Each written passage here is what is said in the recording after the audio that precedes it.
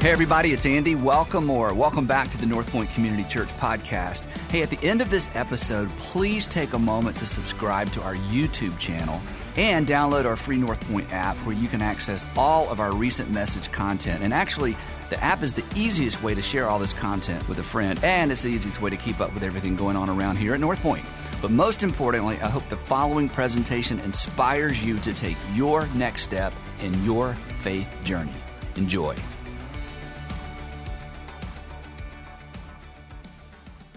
So here is a verse of Scripture. Here's a verse from the Bible that appears on no sticky notes, on no makeup mirror, anywhere. Wives. I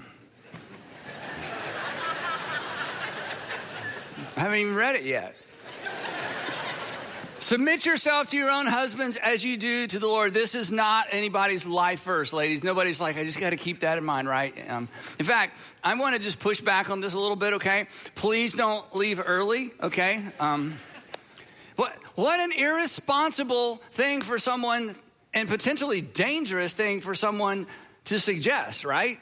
I mean, especially to a general audience. When this was written, it was a letter that was circulated around churches all around the Mediterranean rim. I mean, people read this, that the author had never even met. He's telling them how to run their marriage, and he's never even met these people. He's never met, the women's husbands. I mean, how can you just say this to a general audience? Like wives, like all wives, every wife and every marriage? I mean, before he even knows their story? I mean, just submit, and you're supposed to submit to your husbands as, basically to God? I mean, what kind of advice is that? And how in the world did it make it into the Bible? I mean, those are good questions, right? I mean, you've thought that, but it's like, since the Bible, I can't ask it. So now the preachers ask it, and you're wondering, what kind of church is this? So I said, don't leave early, okay? But actually, this is why I don't want to leave early. This is actually great advice in context. And context is very important. For example, in our family, we say this a lot. Let's eat Khaki. Now, Khaki is our dog. It's not some special sushi. Let's eat Khaki. But context is important, right? And commas are important. Let's eat Khaki. That's different than let's eat Khaki, right? Today we are in part 4 of our series, You'll Be Glad You Did, Timeless Advice for Troubled Times.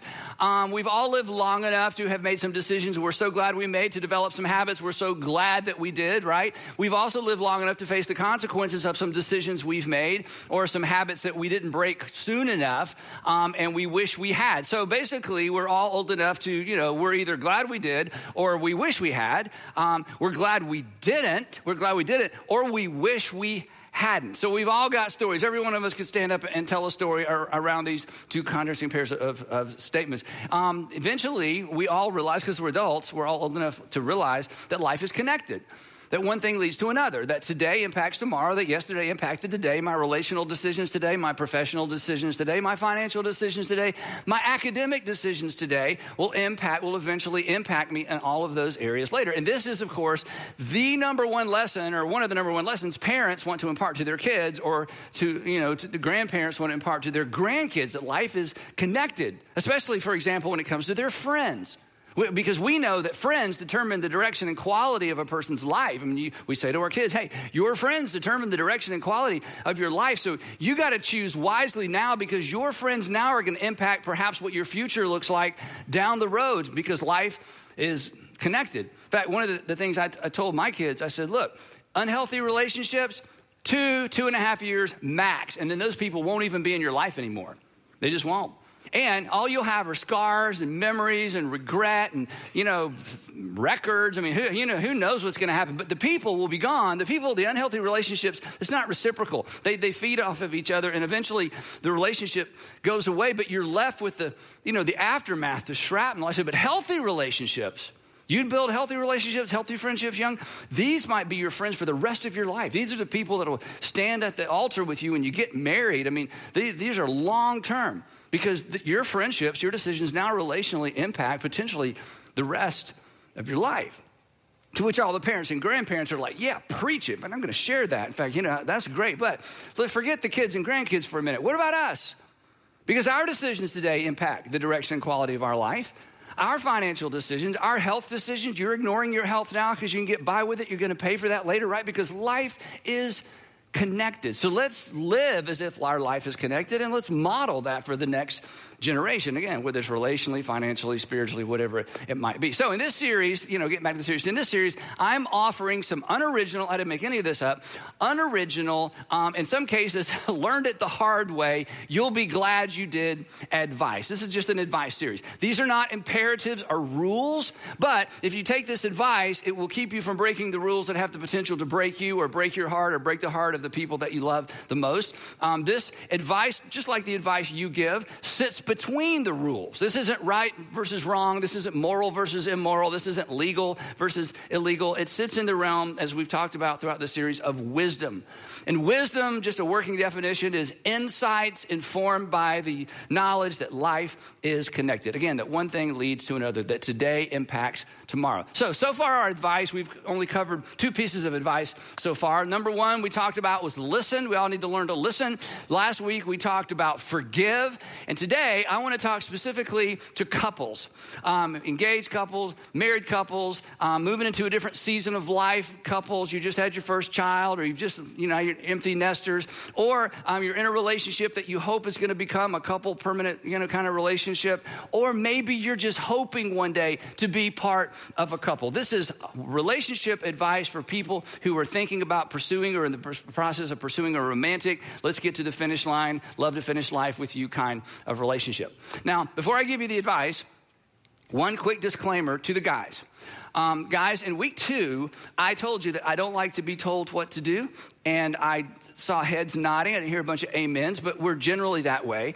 And I especially found myself early on pushing back against advice as it related to how to parent my kids. These are my kids, right? Hey, I was a kid once. I know how to raise one. Completely faulty logic, but I kind of just went there.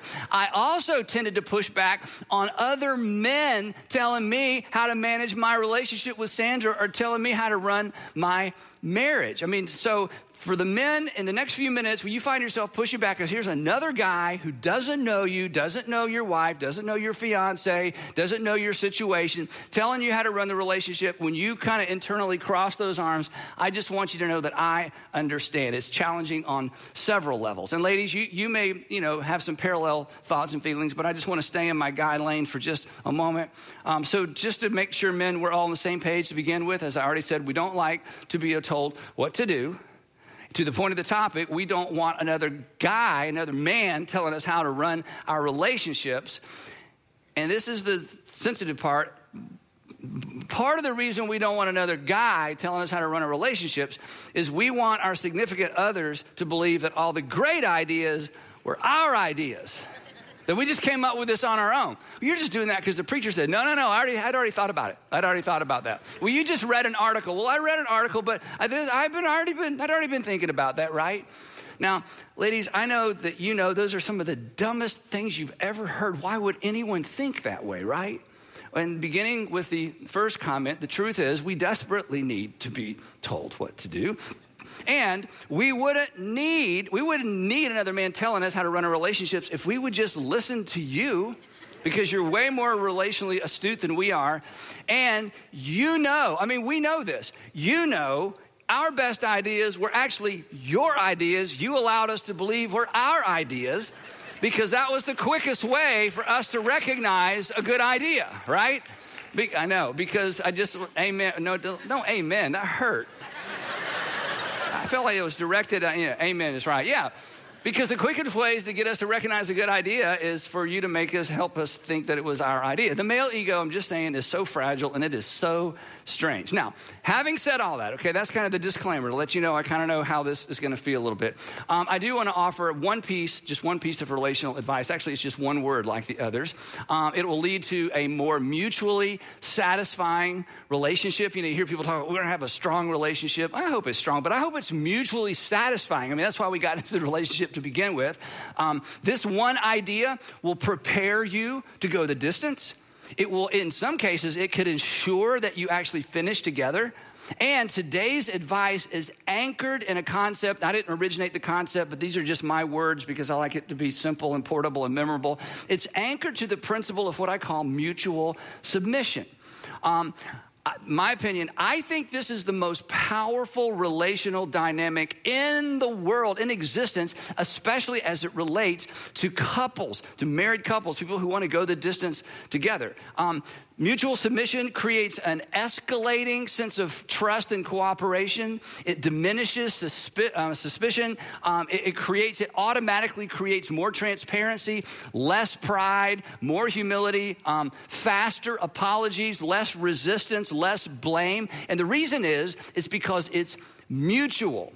Now, unfortunately, and actually not just unfortunately, tragically, the New Testament passage of Scripture that introduces the idea of mutual submission maybe to the world, not just in the Bible, but maybe to the world, has been misunderstood and misused and twisted by religious people for generations, church leaders specifically.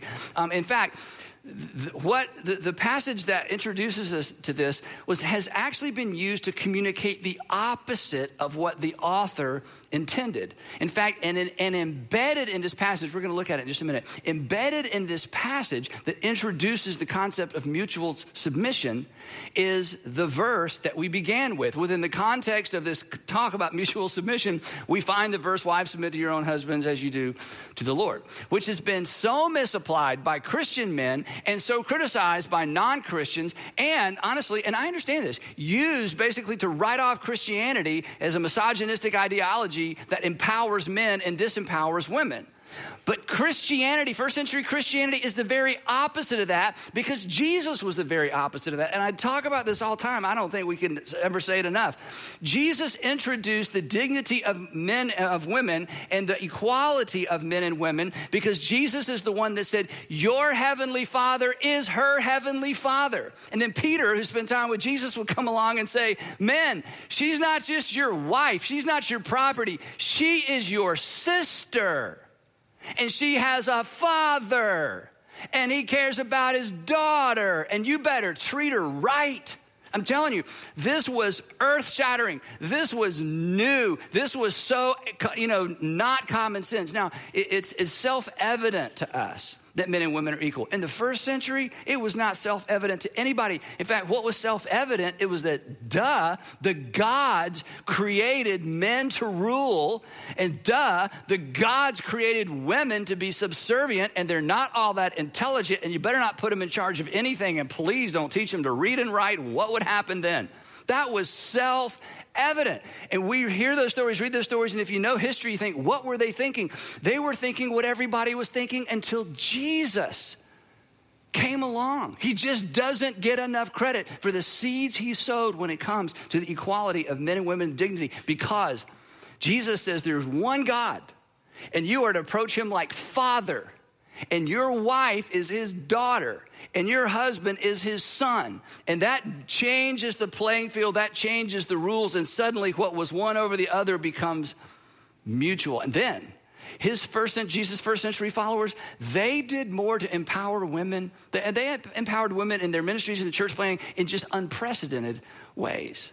Now, the statement that actually introduces this verse that we're all so familiar with is actually, I think, maybe one of the most empowering statements in all of ancient literature. And again, it's the setup for what we just read. Paul's statement preceding this actually provides, as I mentioned earlier, the often overlooked context for the verse that's so disturbing to women when taken out of context, as it should be, and a statement, unfortunately, that's used by men. Years ago, this only happened twice, and I don't do premarital counseling. I was terrible at it anyway, but I used to do a lot of premarital counseling. And every once in a while, I'd get some guy, and he would bring this up, like, but the Bible says women are to submit. And I'd be like, do you know where that is? No, it's in the Bible. It's Ephesians 5. Let me show it to you. What's the first word? Wives. So who's that written to? Wives. Yeah, it's none of your business. Not even talking to you. It's talking to the wives. Let's look at what he says to the husbands.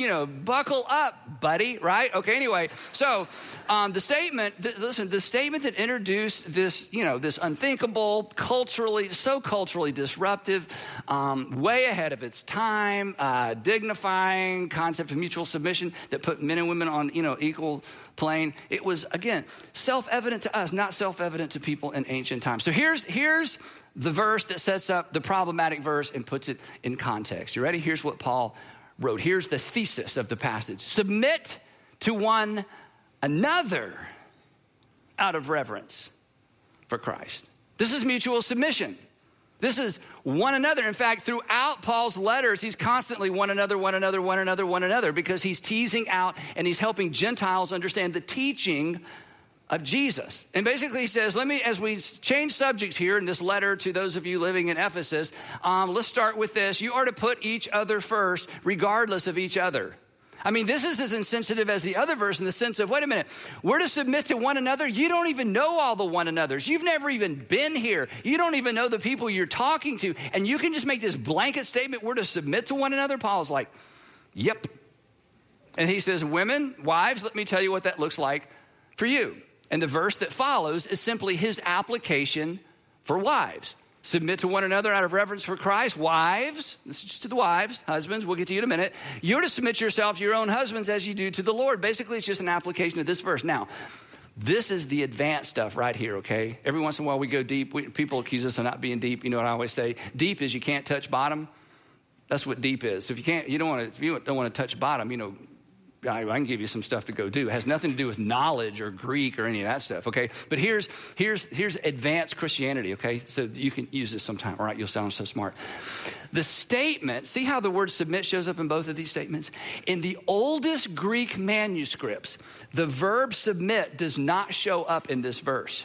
The oldest Greek manuscripts read like this: wives, to your own husbands as you do to the Lord, or as unto the Lord, literally. Wives, to your own husbands as unto the Lord. There's no verb. Well, every sentence needs a verb. Well, this was common in Attic Greek and in Koine Greek. Oftentimes they leave out a verb, and when there wasn't a verb, everybody knew you went to the preceding statement to find the verb, and then you add it. So in our English Bibles that read like this is a correct English translation. But in the oldest Greek text, there's no verb. Paul's making the point.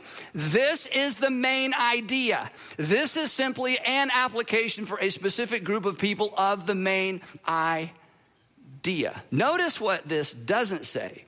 This does not say women submit to men. It doesn't say that.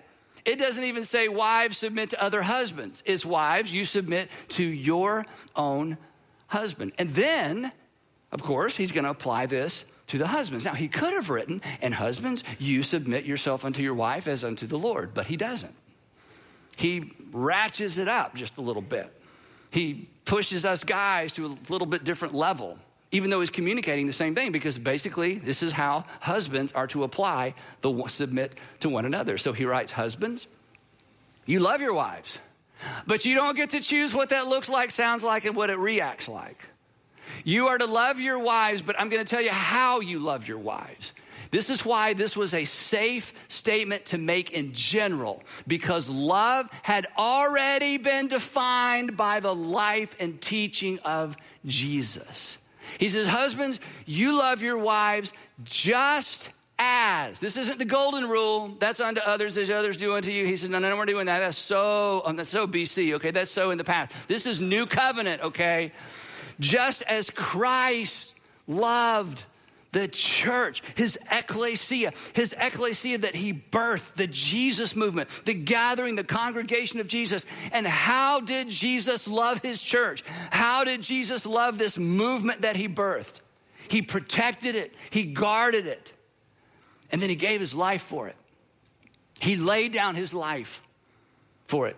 That Jesus put the church first. So here is some Jesus, original with Jesus relationship advice. I'm just going to summarize it one word. I'm not going to use the S word. We're going to use the D word because it's not quite as offensive in the English language. And our advice today is simply this.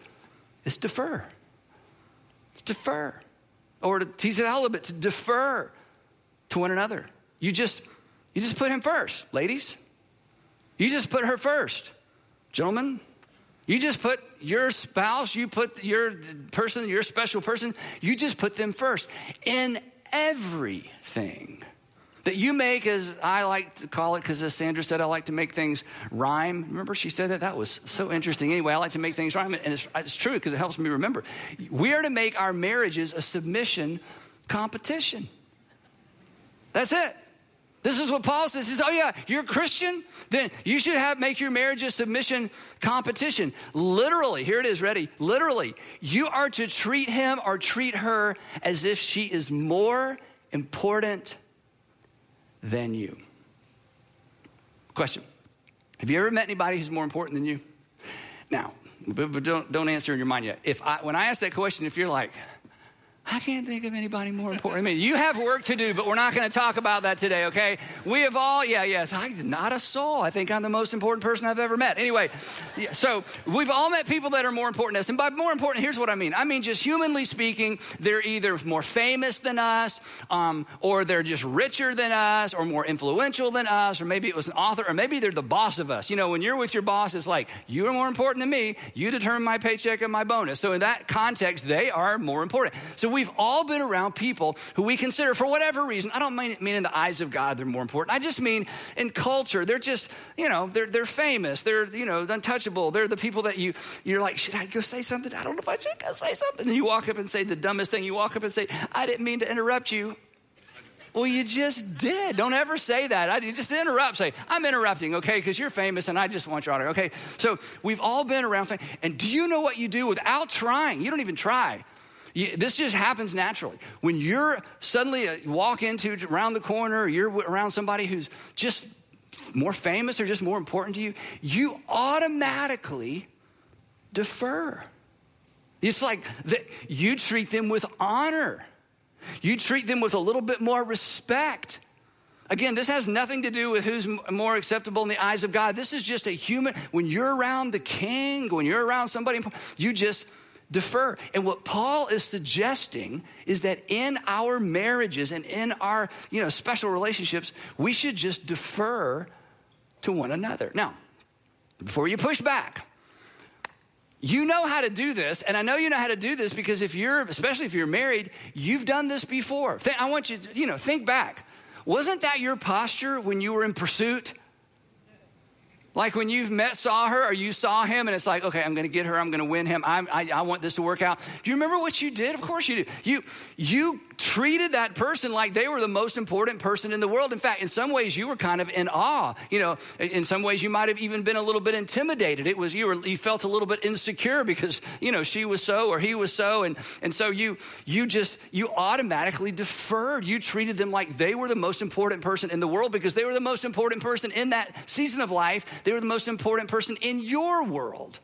That's how you won them. So we know how to do this. So here's some advice. Do this. I mean, why not? Okay, turn it around. It's how you want to be treated, right? You want to be treated like you're the most important person in his or her life. You want to be treated as if you're the most important person in the world, their world. And you don't want to be a hypocrite. So just essentially you do for them, if nothing else, what you would want done for you. You defer. Now, real quick, if you're not a religious person or you're not a Christian or you have a different faith or you just think this is all crazy, or you're maybe used to be a person of faith and for whatever reason you just bailed out. And I'm sure if we heard your story, we would be like, oh my goodness, I would have bailed out too. So if you're not a person of faith, I want you to just, I'm just going to let you sit down for a moment or you hit pause for a moment because what I'm going to say next is just for Christians. I want you to listen. Don't leave because I'm going to come back to you in just a minute. But this next part is specifically for Christians. Now, if you're not a Christian, if you try this will make your relationship better, I promise. I mean, mutual submission, there's an escalating sense of trust. I mean, just try it, okay? But if you're a Christian, a Jesus follower, there's an extra incentive. I want you to notice what Paul doesn't say, because this is kind of where our minds go. He does not say submit to one another out of reverence for one another. That's the golden rule. I mean, that's not bad advice, submit to one another out of reverence for one another, but that's conditional. I'll put you first as long as I think you're worthy of being put first. That's what that means. Meanwhile, I'm sure I'm worthy of being put first. So I'm going to decide whether or not I should submit to you and put you first, based on your behavior. But I'm sure that you should put me first based on my character and based on my behavior. What Paul is doing in this passage, he's actually applying the law of Christ. We talk about this all the time. That Jesus in his final communion said, I'm establishing a new rule. I'm giving you a new rule to supersede all the other rules. Paul would come along later and say, this is the law of Christ. The law of Christ is that we are to love one another the way that God through Christ loved us. I don't just do unto others as I want others to do unto me. That's pre-Jesus. Jesus says, no, we're taking it to the next level. I want you to love other people the way that I have loved you. So what Paul actually writes is submit to one another out of reverence for Christ. And then he applies that to women as unto the Lord. He applies it to husbands, as Jesus did unto the church, that we are to take our relational cues from Jesus, not one another. That we are to do unto others, especially in the home, as God through Christ has done for us. That's our marching orders. That's what it means to be a Jesus follower. In his letter to Christians living in Philippi, he teases this, he applies this in a more broad way. And listen to these words. This is so compelling. I mean, goodness, if Christians have been doing what he writes next, for generations and for decades, goodness, the world would be such a different place. Here's what he writes. He says, and again, it's a general audience. He hasn't even met all these people. In your relationships, there it is again, with one another, have the same mindset as Christ Jesus. In other words, let the behavior and the teaching of Jesus govern or dictate how you treat one another. You're to have the same mindset, and he doesn't qualify this. He says in all of your relationships. And if you want to know what the mindset of Jesus was relationally, do you know what you do to find out what that is? You just follow Jesus through the Gospels. And he just forgives the unforgivable, and he embraces the unembraceable. And he calls out hypocrisy, but he has a smile on his face, and he loves people, and his heart goes out to people, and he weeps for people that he knows he's going to raise from the dead. I mean, if you want to take your relational cues from Jesus, Matthew, Mark, Luke, and John, there it is. And what the Apostle Paul does in his letters is he helps contextualize that teaching for his Gentile audience to say, we are to one another. This is why his letters are full of one another. We are to one another, not the way we deserve to be one another, and not the way they deserve to be one another. We are to one another that reflects the way that God through Christ has one anothered each of us. And if you do, your relationships will be better. The world would be a better place. We're Jesus followers. We're not one another followers. And then listen to what he says next. This is so powerful. Who being in very nature God did not consider equality with God something to be used to his own advantage. Talking about Jesus. Who being very nature God did not consider equality with God something to be used to his own advantage. In other words, Jesus is God in a body, and he never plays the God card for his own benefit. He never leverages his power for his own benefit. He never gets to the restaurant and sees at the corner table, has got a family there and says, we'll take the corner table. I'm Jesus. It's Jesus. Okay, never mind. I'll move them. No, Jesus, we'll do that. Okay. In other words, he never leveraged. In fact, Mark, who got his information from Peter, Peter tells Mark, hey, on the way to Jerusalem, after he lectured us on, having this whole thing wrong about his kingdom and who's first and who's last, Jesus makes this statement, for even the Son of Man, for even God in a body, for even the Son of Man did not come to be served, but to use all that power to serve and to give his life a ransom for many. And Paul says, that's who we take our relational cues from. That's who both people in the relationship take their relational cues from. Rather, Paul goes on to say, this is so powerful. Rather, he made himself really a nobody. Wait, was Jesus a nobody? No, Jesus wasn't a nobody. He was like the somebody of all somebodies, and the somebody of all somebodies became a nobody so that he could do something for the nobodies like you and the nobodies like me, that he got under the weight of our sin, under the weight of our life, under the weight of our burden, and he chose to carry it. That's why Paul says, hey, carry one another's burdens. This is amazing. Carry one another's burdens, and in this way you will fulfill the law of Christ, because that's what your Savior did for you. So basically, Christian marriage, and if you're not a Christian, again, you should try this at home. You don't have to be a Christian to apply the principle. But a Christian marriage is two people submitted to God, deferring to one another. Two people submitted to God, deferring to one another. I'm not going to treat her the way she deserves to be treated. I'm going to treat her the way you treated me. I'm not going to treat him the way he always deserves to be treated. I'm going to treat him the way that you treated me when I wasn't worth you treating me the way you treated me. Now, if you're single, there's implications for you, okay? And I know this is hard. Okay. See, if you're single and you're a person of faith, I hope that you would date somebody of your same faith. It's just going to make your life easier down the road, especially when it comes to raising kids. If you're a Christian, I would hope that you would be pursuing or looking for a man or woman who is a Christian. But it's not enough to be a Christian in the sense of, they prayed a prayer and asked Jesus in their heart. You need to pursue or find a Jesus follower. I mean, he may be a Christian, but if he treats you like something you find stuck under the seat in the movie theater, I don't know. And, she may be a Christian, but if it's always got to be about her, it's about her, it's about her, it's about her, it's like, no. You should look for not just a Christian, a Jesus follower, somebody who understands we are going to defer to each other under the headship of Jesus, that Jesus is our king, and we're going to treat each other the way that God through Christ treated us. And when we mess up, we're going to apologize quickly, because ultimately we are accountable not to just each other, we are accountable to our heavenly Father. She's your sister, he's your brother, and you both share the same heavenly Father. So defer. That's our advice. Defer specifically to one another. You put others first. You never stop pursuing. You never stop honoring. You never stop with the awe. You never stop with the, hey, he or she's more important than me. Humility, come on, relationally. Humility always wins the day. Pride is always poison, right? Selfishness is always kryptonite. So in these kind of relationships, in a submission competition, you look for an opportunity to be wrong. You look for an opportunity to go to the back of the line. This is important. You loan one another your strengths rather than reminding each other of their weaknesses.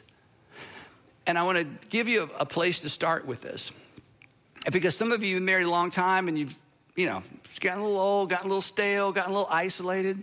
Some of you, you're in a dating relationship, and if you're the stronger personality, it's easy for you to miss this, regardless of male or female. If you're the weaker personality, it's easy to feel a little bit put upon sometimes. This is why it has to be mutual.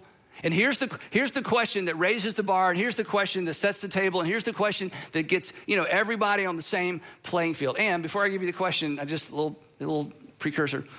Your initial response to this question may say something about how much work you have to do in this particular area. So here's the question that mutual submission always asks. So if you're not a Christian, come back in, because this part you can definitely apply as well. Here's the question that mutual submission asks. What can I do to help? What can I do to help? How can I carry your burden today? How can I shoulder your burden today? How can I make your life easier? How can I prioritize your thing over my thing? How can I put you first? How can I get in the back of the line if that'll help you get to the front of the line quicker? How can I loan you my strengths? How can I loan you my resources? How can I make it easier for you? What can I do to help? This is such a powerful question in any environment, work environment, but especially at home. And if you're a teenager and you're listening, middle school or high school, let me just tell you want to see your parents like faint over dead, like, are you okay, Mom? Are you okay, Dad? You just start using this at home. All right, they'll raise your allowance. They'll probably buy you a car. I don't know. No, I'm just kidding. In other words, this is because this is important. This question runs contrary to my self-centeredness every single time. This question runs contrary to my busyness and my schedule and my sense of self-importance, and that what I'm doing is more important than what she's doing or what he's doing. So I want us to practice this out loud, okay? Because you may be sitting next to someone who hasn't heard you ask this question in a long time. So let's say it together. Ready? If you're watching online or wherever you are driving, sitting with some folks at home. Ready? Together. Ready? What can I do to help? One more time. What? Now, do you know why you don't want to ask that question? Because they're going to have a what? An answer. Yeah, they're going to have an answer. Well, yes. In fact, I've been waiting. I've been waiting 7.5 years, and I got a list. Hold on, I'll be right back with it, right? I mean, I told you some time ago in another message that how much I hate running errands. It's just like, I just try to be better. And so I've just initiated this with Sandra because the best day, and I'm just being honest, so don't judge me too harshly. The best day is when I say, honey, what can I do to help? And she says, nothing. I think I got it all covered. It's like, that's amazing. I got credit and I didn't get an assignment. That's like the best ever. Credit and no assignment. Goodness, I love this day, right? How weird, right? How selfish. But you know what? This is the question that keeps you leaning in, bending in. This is the question that keeps the dominant personality from dominating the relationship. This is the question that keeps the striver and the driver from leaving the other person in the dust unintentionally. Because this question slows you down. And when it slows you down, it's a reminder of your extraordinary opportunity. You'll say no to you so you can say yes to them. And when you say no to you to say yes to them, and they say no to themselves to say yes to you, something powerful, powerful, powerful happens. And regardless of temperament, regardless of personality, there's something powerful and engaging that happens in a relationship. It's your opportunity every time. It's your opportunity to do something powerful for the relationship. So, Christians, submit to one another out of reverence for Christ. Non-Christians, at least start with submit to one another. Christians, take your relational cues from your Savior, who, and this is why he adds this. You take your relational cues from your Savior, who, do you know what he did? Who submitted to you, who placed himself under you, who bore this is Peter's words, and he was there, saw the whole thing, who bore your sins in his body, who deferred to me and deferred to you, and he put me first and he put you first, and he says, now, I just want you to do for others what I did for you. And I want it to be magnified in that one-on-one relationship in your home or your future home. It's just another reminder that following Jesus really will make your life better, make you better at life. It'll make you better husband, wife, fiance, friend, boyfriend, or girlfriend. And in the end, you'll have a stronger, better relationship. But best of all, you'll have a more mutually satisfying relationship because it's mutual submission. So, defer to one another. You will be glad that you did. And some other people will be glad that you did as well. And for many of you, there are some little people watching, taking their cues from you about their future relationships as well. You'll be glad you did. And we will pick it up right there next time in part 5 of You'll Be Glad You Did, more timeless advice for troubled times. I'd love to pray for us before we go. Father, thank you. Thank you for inspiring the Apostle Paul to initiate this groundbreaking idea for Peter, who would come around later and say, it's because we all have the same Father in heaven. So Father, give us wisdom to know what to do with what we just heard. Father, I pray for the dominant part of that relationship that just tends to move on and forget to look back and just think it all just needs to work out for him or her. I just pray they would slow down in the curve, slow down in that relationship, and just make it the daily practice. Honey, sweetheart, what can I do? What can I do to help? What can I do today to lift the burden off of you? Thank you for sending your son to do that for us in the most dramatic, painful way imaginable. So again, give us wisdom to know what to do with what we just heard. Give us the courage to do it. And I pray, Father, that you would raise up more and more couples who understand the power of a submission competition as we defer to one another in submission to our Father in heaven. In Jesus' name, amen.